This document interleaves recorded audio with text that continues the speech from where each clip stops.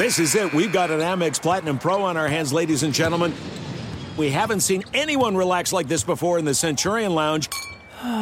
Is he connecting to complimentary Wi-Fi? Oh, my. Look at that. He is.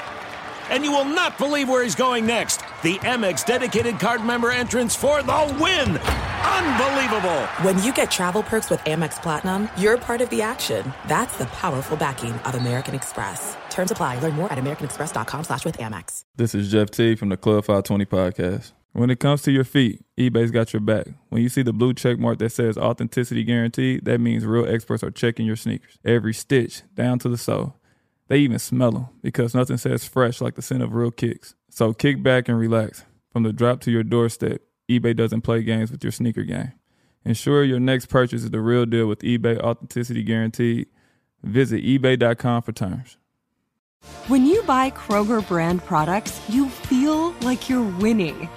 That's because they offer proven quality at lower than low prices. In fact, we guarantee that you and your family will love how Kroger brand products taste, or you get your money back. So next time you're shopping for the family, look for delicious Kroger brand products, because they'll make you all feel like you're winning. Shop now, in-store, or online. Kroger, fresh for everyone. This is the Sports Illustrated Boxing Podcast. It's boxing. A look inside boxing with Sports Illustrated's Chris Mannix. Interviews, analysis, and everything going on in boxing. And now a man who I wish was called the Boston Bleeder. All doctors to the ER. It's sort of like getting punched in the face. Chris Mannix. All right, joining me this week on the podcast, he is the Hall of Fame promoter, the founder of Top Rank, and one of the most knowledgeable guys in this boxing business today, the great Bob Arum. How are you, Bob? Really good, really good. I mean, you know, these are crazy times, but look, I'm here in L.A. I got a nice backyard, a swimming pool, so what can be bad? That's true. And I see you've got, is this the first time you've grown a beard? Yes, absolutely, absolutely. I'm a guy who shaved every day, or worst, every other day, and now I'm 6 weeks into a beard. How are you liking the beard personally? It doesn't bother me. It doesn't bother me. It sort of gives me something to look at when I get up in the morning. So with everything going on, what does a day in Bob Arum's life look like these days? Well, what's happening now, it changes. What's happening now is the morning is spent making calls around the world, because I want to find out what the various promoters are doing, whether anybody has ideas as far as opening. I talk to all of my people in the office, all the executives. What we're doing now, after a lot of conversation, is lining up where we're going to open, how we're going to open, and when. And pretty much we hope to be up and running in June. So I want to get into some of that, Bob, but last week I had Sugar Ray Leonard on for about an hour, and we were just talking about a lot of his great moments in his fighting history. And you were part of, a few of them, but you were part of one in particular, the first Hagler fight. That was an anticipated... The only Hagler fight. The only Hagler fight, you're right. We fought him once. Yeah. You're right, the Hagler fight. What do you remember about making that fight? Because at that point, Ray had been retired for like 3 years prior to that fight. Well, it was interesting because Marvin never wanted to fight after he fought Tommy Hearns. Marvin saved all his money, and so he was relatively well off because he didn't spend very much money. And so he wanted to retire after Hearns. Somehow we convinced him, kicking and screaming, to fight John Mugabe. And he took a postponement on that fight. Finally, it happened. It was a tremendous fight because Marvin was slipping. And Ray was at ringside, and he saw it. And that's when he decided to come out of retirement. Mm-hmm. And at first, Marvin wanted absolutely nothing to do with fighting Leonard or fighting anybody else. And I remember that I was in Boston meeting with Pat Petronelli, his manager, co-manager with his brother, and Pat's girlfriend, Betty Whitney, and driving all night with, I remember, fog and everything to get to Marvin, who was in New Hampshire. And finally, we reached where Marvin's house early one morning, and Pat said, "You and Betty sit in the car. Let me go in and talk to him." And so I remember, I'll never forget, there was Pat and Marvin drinking coffee, sitting on an outdoor table in Marvin's backyard, and suddenly Marvin starts banging his hand on the table, and really angry. And the meeting with Pat and Marvin broke up about 15 minutes later, and Marvin and Pat came back to the car. And I said, "Pat, what the hell happened? Why did he get so angry?"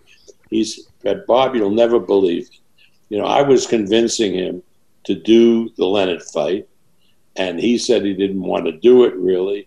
And finally, I said to him, look, Goody, Pat's brother, was the trainer, and I get 1/3 of Marvin's purse, collectively 1/3. We told Marvin, he took the fight, we cut it to 15%. And Marvin started pounding the table, yelling, "I don't know if I'm going to fight that pussy or not, but if I fight him, you're going to take the 1/3." I mean, really, Marvin is a real character, wonderful, wonderful guy. And then we ran into a problem.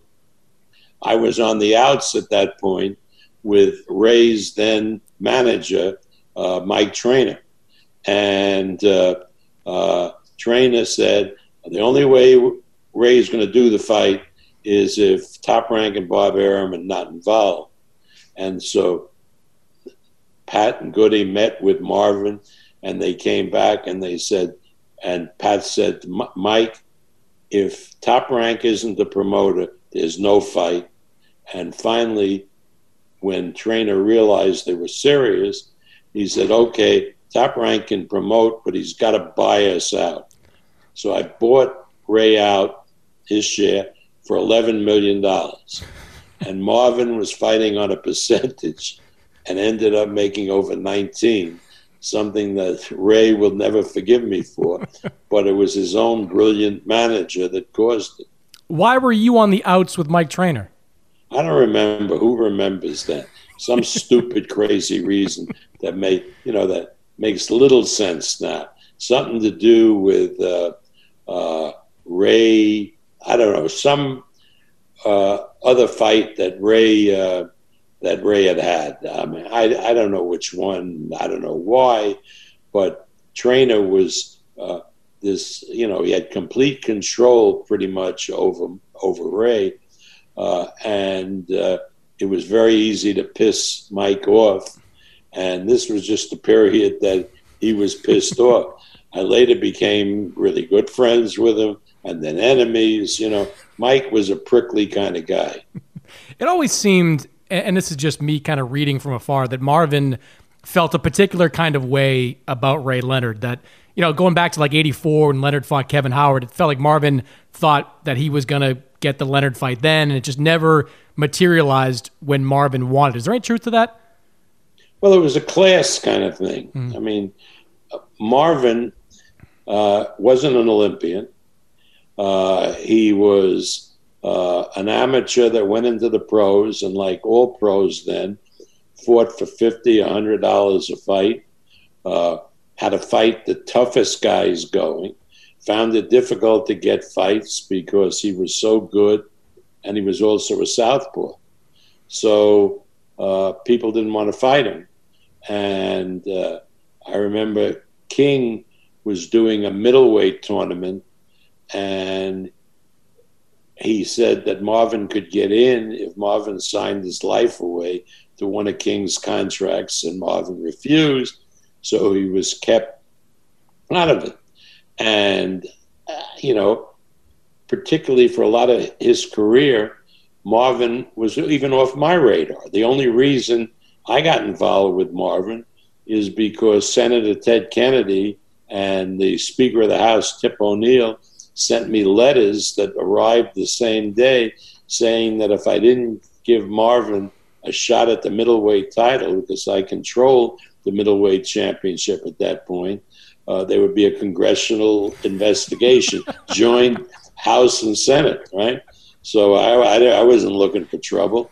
So I called my friend Rip Valenti, who was the promoter in Boston and had done a lot of closed circuit work for us. And Rip had Pat and Goody come to my office, and that's when we made the deal that I would give Marvin a 10-round fight against a very tough Argentine guy named Cabrera on the same card that Vito Antuofermo and Hugo Coro were fighting for the middleweight title. And if Marvin won that fight, he would fight the winner. And that's what happened. And Marvin then fought Vito Antuofermo. Again, what stuck in Marvin's craw on the undercard of a Sugar Ray Leonard championship fight with Leonard against Benitez for the welterweight championship. So Marvin was the undercard, won that fight clearly with Antuofermo, and the judges in Nevada, in their wisdom, called it a draw. So, and then we had Marvin stayed with us, and we gave him 3 fights that the networks show on 3 fights in Keep Busy fights in New England. And finally, we arranged for Marvin to fight Minter, and he had to go to England to fight him. And once he won the title, the Brit cascaded us with bottles of beer. It was like a war scene. So Marvin had it tough. Now, take Sugar Ray Leonard, who was the poster boy of the United States amateurs. He was featured as an Olympic fighter in 1976. He won against a tough Cuban, the Olympic gold medal. The ABC did the Olympics then, and Howard Cosell was the commentator, and he went berserk over Leonard. And so Leonard, by his first professional fight, was deemed the Prince Charming of boxing. And unlike Marvin, who fought for $50 and $100 in his first fights, Leonard was fighting for $50,000 and $100,000 in his first fights. So there was absolutely nothing to do with Ray. Ray always has been a splendid guy. He is today. But there was a great resentment that Marvin had built up, that he had worked so hard in boxing, and Leonard had his career handed to him with a silver spoon. I took that resentment, by the way, in the promotion, and I, in political terms, because I'm very political, I said this fight is like the blue collar guy against the yuppie. They had yuppies, and I caught on. That was a very Trumpian thing for me to do, to rally the working class, right? When you didn't particularly, they were fighting for millions of dollars, so it was hardly the working class. But in any event, it caught on. It was a tremendous promotion and a very interesting fight.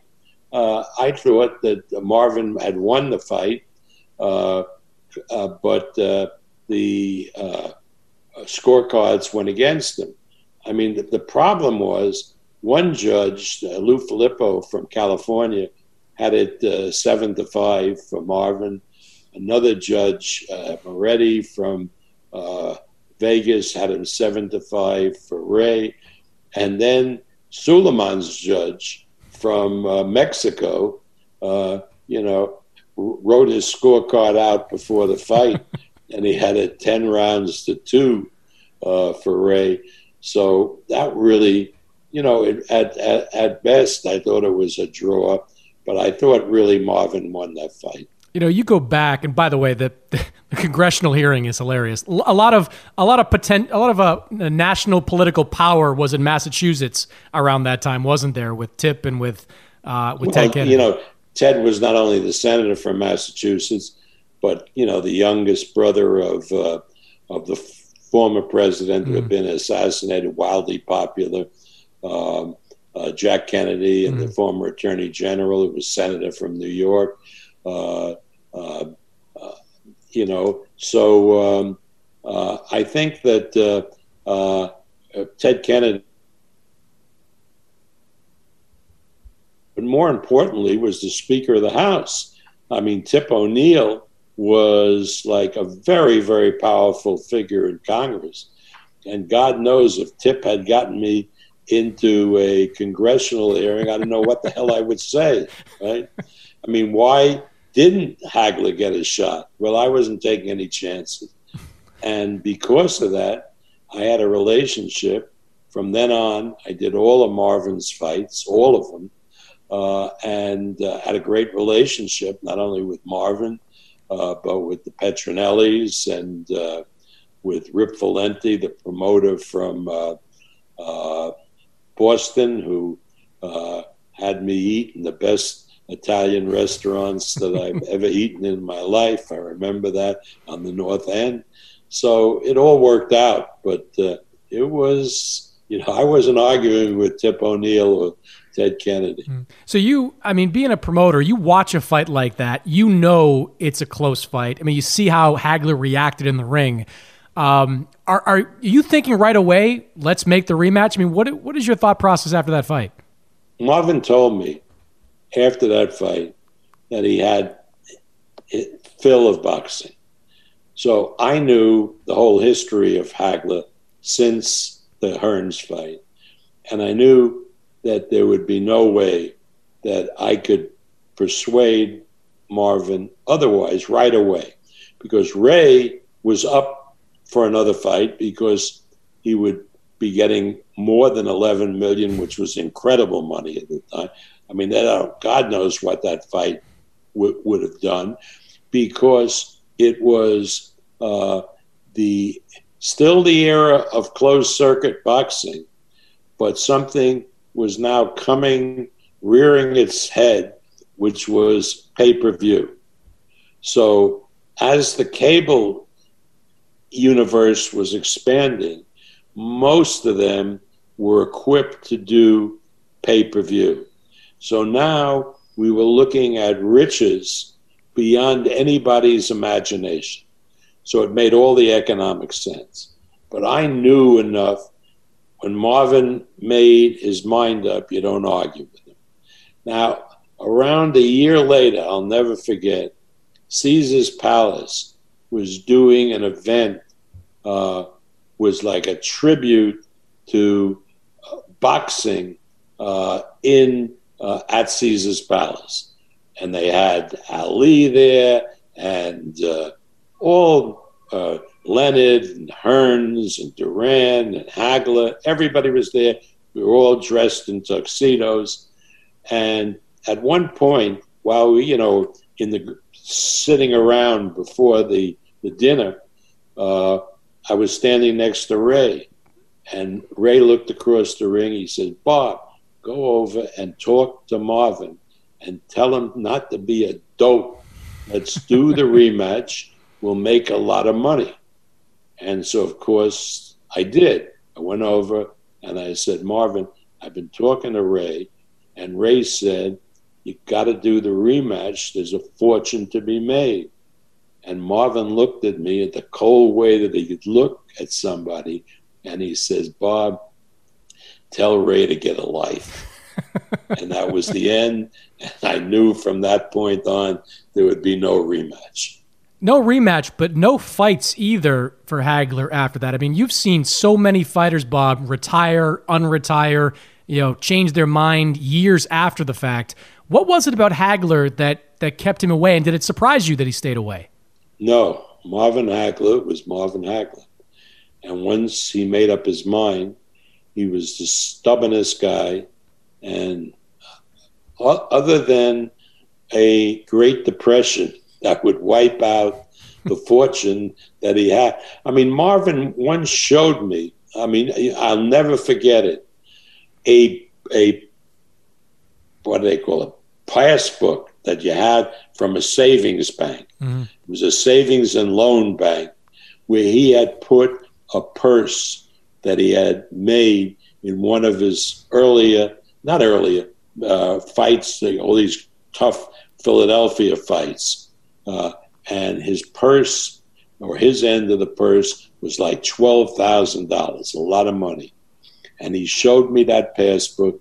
He had not taken out a penny. And obviously, he went in every year so that he could see the interest building in that account.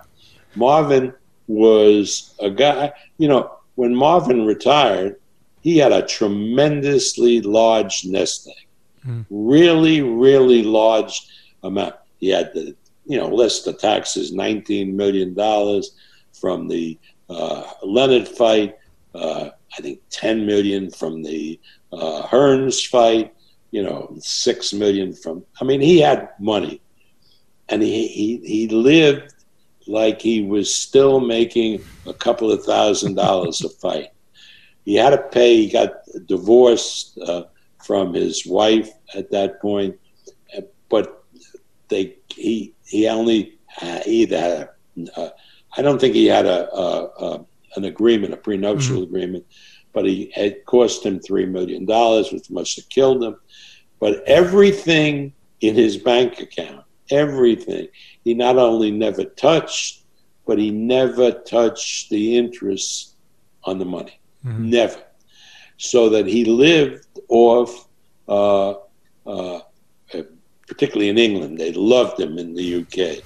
And he would go and make speeches, and they'd pay him. Now, I loved Marvin, and he meant a lot to me. And so I would always invite Marvin to a major fight, particularly later on when we were doing fights with Foreman and Oscar De La Hoya and Mayweather. And he'd say, "Oh, thank you, Bob." He said, "But I need 2 first-class tickets for myself and my wife," which was not unreasonable. And I'd want 10,000, 20,000, 30,000 to come to the fight. I said, "Marvin, I'm happy to I'm not happy, but I'll buy the first-class ticket. But I ain't going to pay you to come to the fight. You're not going to sell me any ticket." But he wouldn't go any place unless he was paid for it. It's funny, periodically, being based in Boston, I see him at a Celtic game from time to time, always dressed in a very nice suit and looking like you said, he's got every nickel still in his bank account. Right. And you, Marvin, is close to 60 now? Mm-hmm. Must be. Yeah. At least, yeah. Probably over. And he looks now, he's in such shape like he could get in the ring tomorrow. Mm-hmm. The one thing, people always made a mistake. Once he retired, particularly when he went to Italy and started making these spaghetti westerns, where he's like a big star, right? No. I'll tell you another funny story. But anyway, Marvin was the kind of guy that went to the gym every day and, really worked out and worked hard. Marvin did everything, worked hard. And so people thought, hey, he's going to make a comeback because he's in such great shape. But I knew different, that he wouldn't. But let me tell you a funny story. Mm-hmm. I was doing a middleweight championship fight. I believe it was a James Toney against Mike McCallum. I believe that it was the fight. I'm not sure. And so I wanted Marvin, great middleweight champion, to be part of the promotion. So I made a deal with Marvin that he would come in, and we were doing a press conference in Boston, and then we were going to do a press conference in New York, and Marvin would, assist and appear at the press conferences. I thought it would be good for the promotion. So now we get to Boston, and Marvin comes in to the press conference in Boston, and he has like a overcoat over his jacket like the Italians wear, and he starts talking to me like with a thick Italian accent. I said, Marvin, well, I'm married and spend time. I said, okay. I said, Marvin, tomorrow we're getting on a plane at, take the shuttle from Boston to New York at about 10 o'clock, and we do the press conference in. I do not go to the press conference in New York because, talking like an Italian guy, because my bambinos are here. I have to spend time with my bambinos. I looked at him. I said, Marvin, I hired you to help with the promotion, not Vito Antuofermo. But he never went to New York. Incredible. There are some things that are too good to keep a secret. Like how your Amex Platinum card helps you have the perfect trip. I'd like to check into the Centurion Lounge. Or how it seems like you always get those hard-to-snag tables. Ooh, yum. And how you get the most out of select can't-miss events. With access to the Centurion Lounge, Resi Priority Notify, and Amex card member benefits at select events, you'll have to share. That's the powerful backing of American Express. Terms apply. Learn more at americanexpress.com/withAmex. eBay Motors is here for the ride. Now, I'm supposed to talk here about what I remember and what I loved about my first car. And that's easy for me to do because I still have my first car. And as long as it keeps running, and so far so good, I intend to have that car probably until the day I die. That's how much I love that car. It is like a child to me. Now, it does require some upkeep, and that's why I'm grateful for a place like eBay Motors. With over 122 million parts, you can make sure your number one ride or die stays running smoothly. Brake kits, LED lights, roof racks, bumpers, whatever your baby needs, eBay Motors has it. And with eBay Guaranteed Fit, it's guaranteed to fit your ride the first time, every time, or your money back. Plus, at these prices, you're burning rubber, not cash. Keep your ride or die alive at ebaymotors.com. Eligible items only. Exclusions apply. Open a limited-time 11-month certificate at Kemba Financial Credit Union. At 5.25% APY, it's more than triple the national average, plus it's a safe and secure way to grow your money. Visit your local branch or kemba.org/cb for details. Offer expires May 31st, 2024. APY equals annual percentage yield. Restrictions apply. $500 minimum and $250,000 maximum deposit. Advantage status required. Comparison based on bank rate average. Federally insured by NCUA. When one of the consequences, I guess, of this pandemic going on is that, a lot of people spend a lot of time inside watching old fights. I've watched all those fights from the 1980s over the last, couple of weeks. And one thing I noticed, Bob, is, they were all such big events. And if you go back and you read stories, like Sports Illustrated would write these massive cover stories on all these fights and all these fighters. Contrast that with now and the way it's covered. When did you see things start to change for boxing, and what do you attribute that to?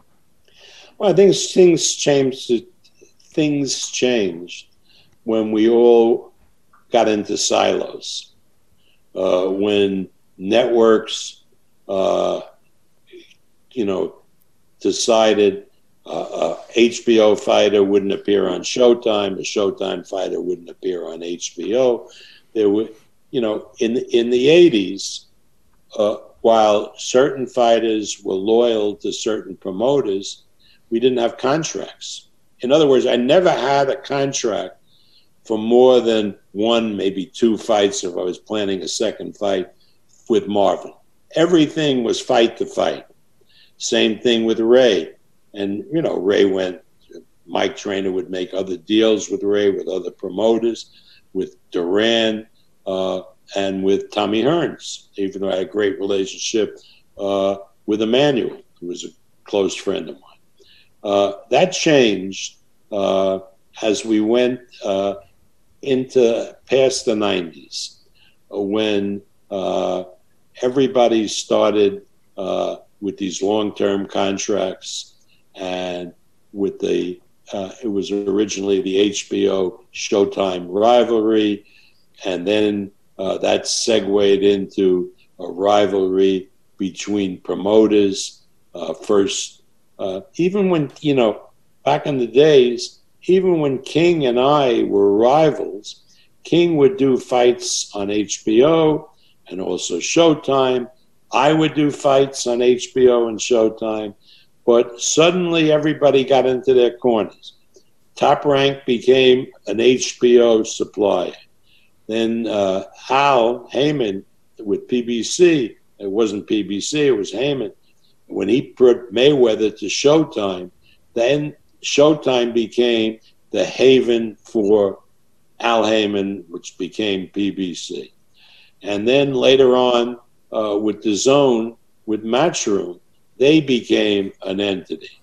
And very rare was it that fighters went from one to the other. I remember when Eddie wanted to do the Ramirez Hooker fight on DAZN, I had to go to ESPN then, which I'm providing fights to, and get permission, which they gave. I think that we're going to see, once this whole pandemic thing goes away, or as we go into the future, a different attitude, because I think what had happened until the pandemic came was the Fury Wilder fight, when ESPN and Fox worked together on the promotion, which was seamless, as contrasted with the Mayweather-Pacquiao fight a number of years before, where it was Showtime and HBO, where it was a miserable, horrible experience, although economically was unbelievable. We all did very well. But again, the partnership in the Wilder Fury fight with Fox and ESPN and PBC and Top Rank, everybody worked collegiately to make it the event that it became. So I look forward, maybe I'm an optimist, to more cross promotions like that.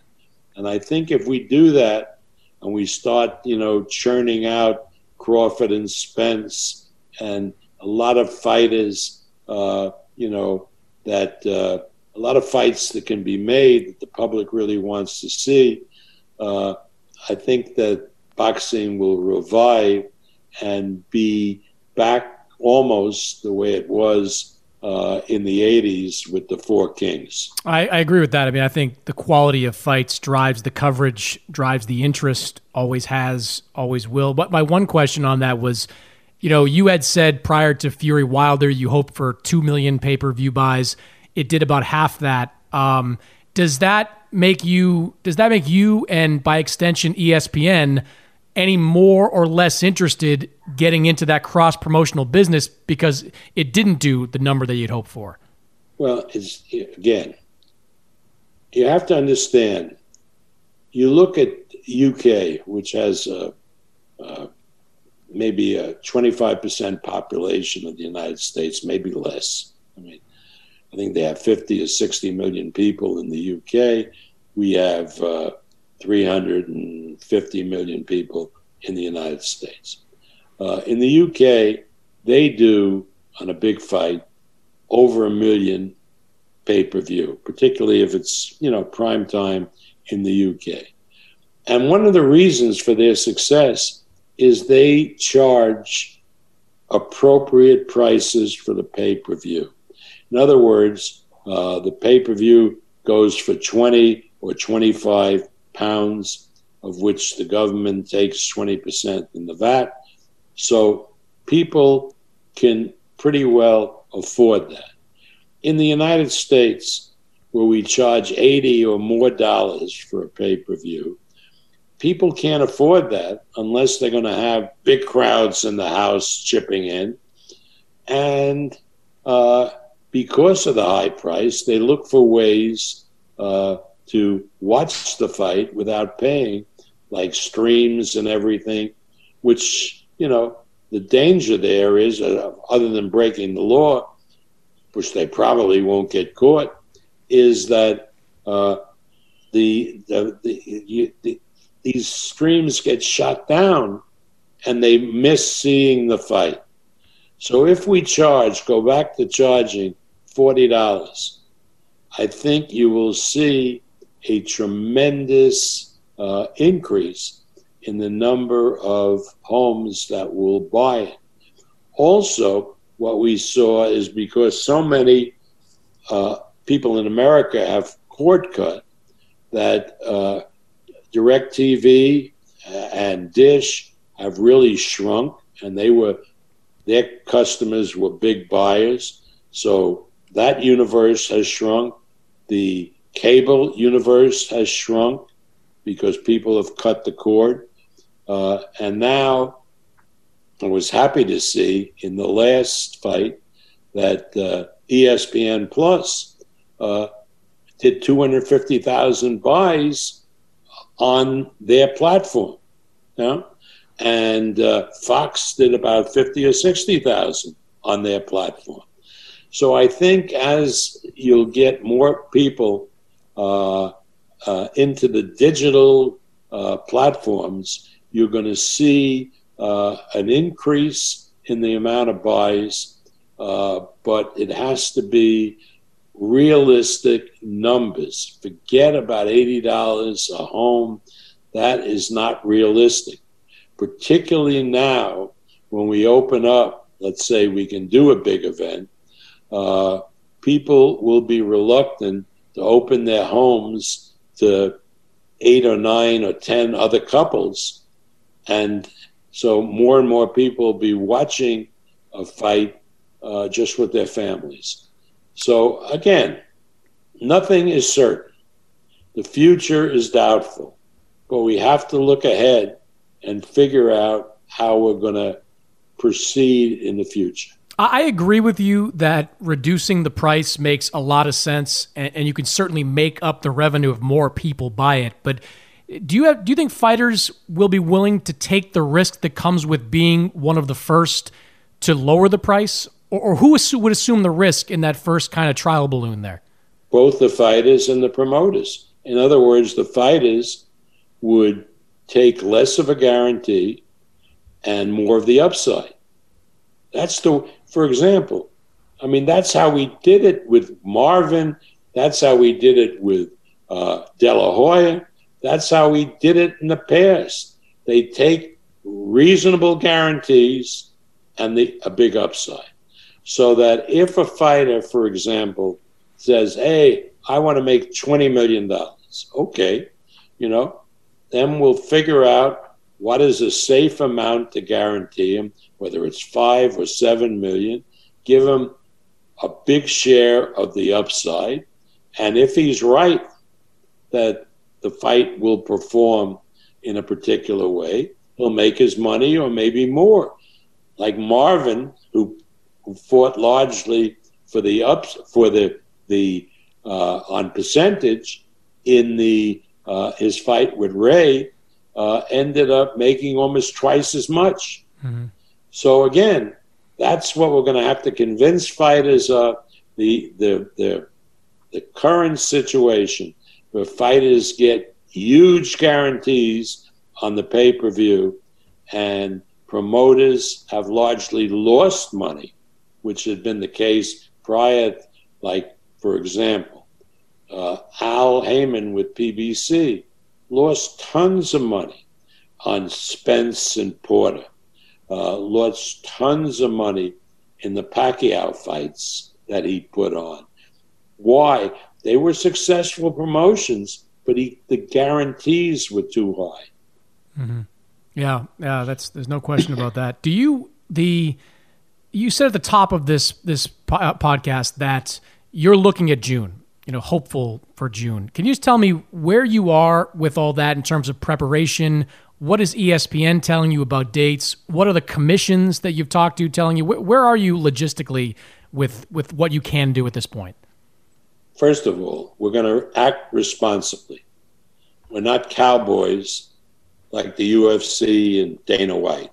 Not going to go ahead and say, I got to do the fight, and if people are going to get sickened and so forth, not going to do that. We're going to do it with responsible medical authorities, and we're going to do it with responsible boxing commissions.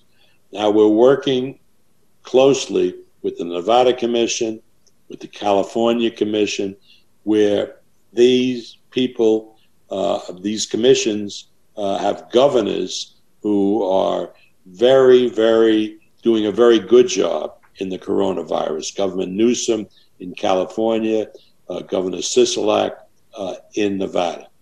And we are setting forth how we can do these fights without audiences safely and sanely.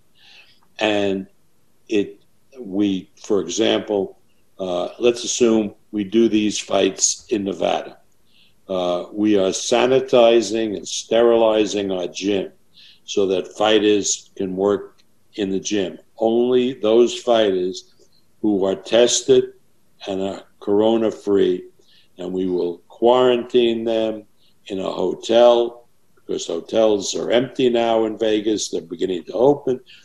Get a floor in the hotel, bring them in, have them eat in the restaurants at the hotel for 2-3 weeks, test them once again before the event, test the referee, the officials, the announcers, the camera people, anybody in the room. We would do it in an empty ballroom that one of the hotels would give us for that purpose. And I think in that way we could do fights not jeopardizing anybody's health and safety. And once that we can do that, and once the commission signs off on that, then we can go to ESPN, because they don't have other sports content, live content, and schedule these events maybe 2 or 3 times a week, so that we're able to put on as many of these events as possible during the summer before we can realistically open up these events and do them like before live audiences. Do your fighters understand the economics of fighting behind closed doors? Because I had Terrence Crawford on a few weeks back, and he said, look, you want me to fight behind closed doors, you pay me more money, which obviously doesn't line up with the realities of the situation. Again, some fighters have different views. And after we talk with them, if those views make it impossible to use them, next man up. Nobody in this situation is indispensable. In other words, we have like 90 fighters that fight for us. There are a lot of fighters that fight under Lou DiBella's promotion or Kathy Duvas. Fighters I envisage will be fighting for a place on these cards. If a fighter said, no, I don't want to fight without an audience, you have to pay me more, or I just don't fight, that's okay. I respect that. Next man up. Nobody is indispensable in this environment. Mm-hmm. When you negotiate these contracts, do you have to basically scale it differently, knowing that gate revenue is not going to come in? Of course. We will, if we have a minimum like one of our fighters in our fight in a contract, a minimum, but we've been paying 2 and 3 times the minimum in a lot of cases. You go back to the minimum and you work out the purse. Again, nobody can force any of them to fight, and nobody can force a promoter to use them. We're going to have to use those fighters who are have managers and so forth who realize the situation that everybody is in. Do you, as a promoter, I mean, you are part of the Fury Wilder promotional team. You have Terrence Crawford. These guys draw significant crowds, significant gates.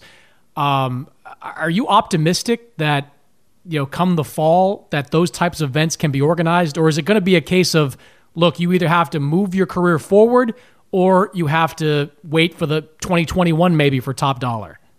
So take a Fury Wilder fight. There's a contract for a third fight. In the second fight, the gate accounted for almost $17 million of the revenue. Now, if you do a fight without spectators, how do you account for the $17 million? Obviously, you can't. It's not magic. So I talked to Tyson Sunday, and he's a very, very smart guy and is aware of the situation. And I said, Tyson, the earliest we're going to do anything with you and Wilder, is November, December, to get spectators and so forth. And he says, well, that's fine. Whatever, is possible. He's a very smart guys, and a lot of fighters are really smart guys, realize that if they have to wait an extra month or so, not the end of the world. I mean, and I talked yesterday with Eddie Hearn and his people, and Vallo and John Wirt with the Pulev people. I'm part of the Pulev promotion, and we discussed that. And obviously, they had to do the fight in June. We postponed it to July, and we'll probably have to postpone it again, because I don't see how we can do the fight or how it's feasible without an audience, right? Whether the audience is in the UK or the audience is some other place outside the UK. And also, there's a major problem in boxing that once you solve all the testing and everything, there's a travel ban. So you can't really talk about bringing in fighters from the UK to the United States because they're not allowed here.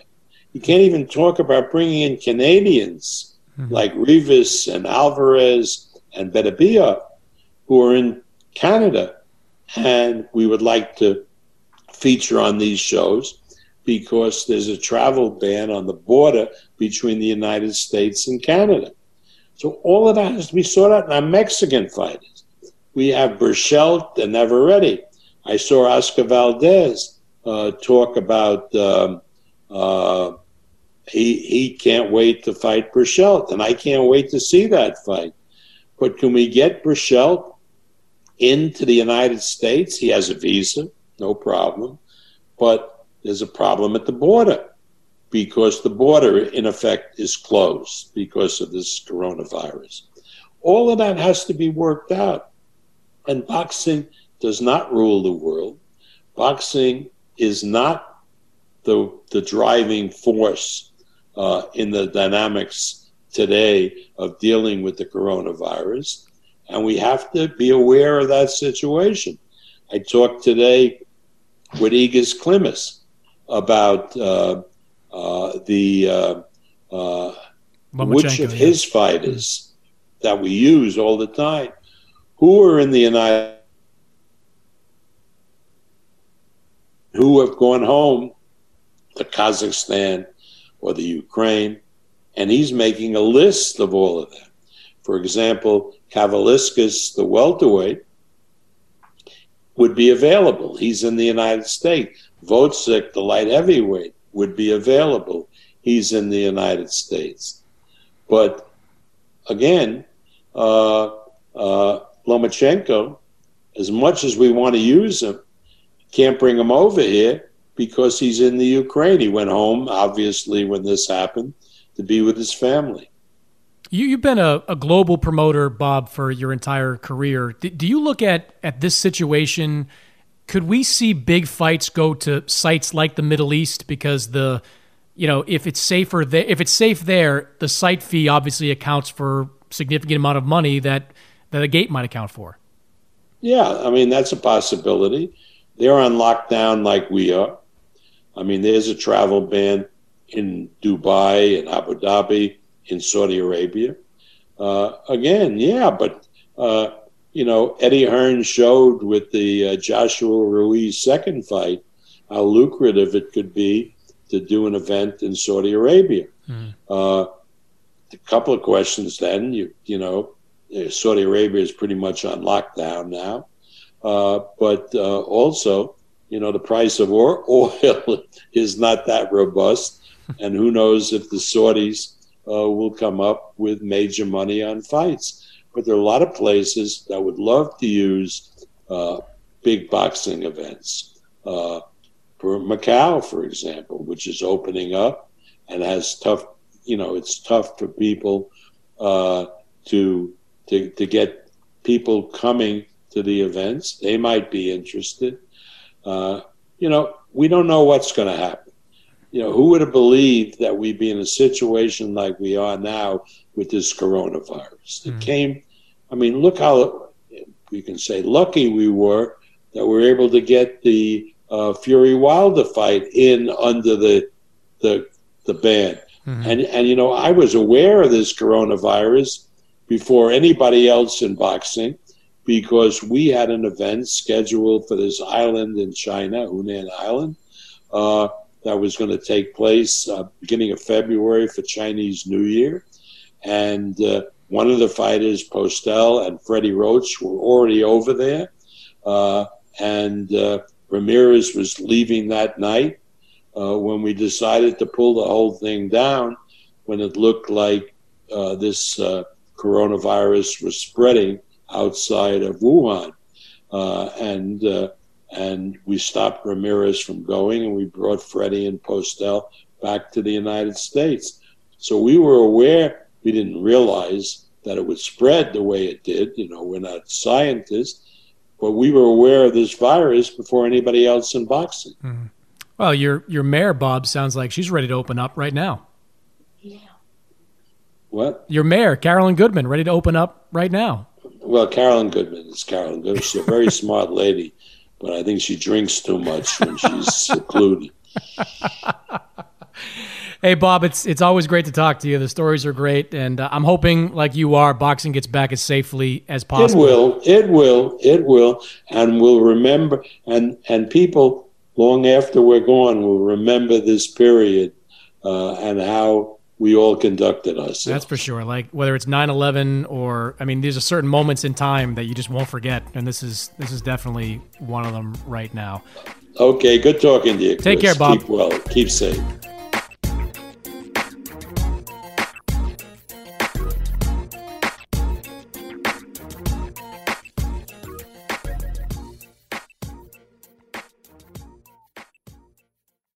This is it. We've got an Amex Platinum Pro on our hands, ladies and gentlemen.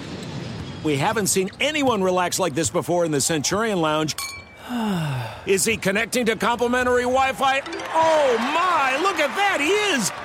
And you will not believe where he's going next. The Amex dedicated card member entrance for the win. Unbelievable. When you get travel perks with Amex Platinum, you're part of the action. That's the powerful backing of American Express. Terms apply. Learn more at americanexpress.com/withAmex. Open a limited-time 11-month certificate at Kemba Financial Credit Union. At 5.25% APY, it's more than triple the national average, plus it's a safe and secure way to grow your money. Visit your local branch or kemba.org/CD for details. Offer expires May 31st, 2024. APY equals annual percentage yield. Restrictions apply. $500 minimum and $250,000 maximum deposit. Advantage status required. Comparison based on bank rate average. Federally insured by NCUA. At JCPenney, fashion counts for everybody and everybody.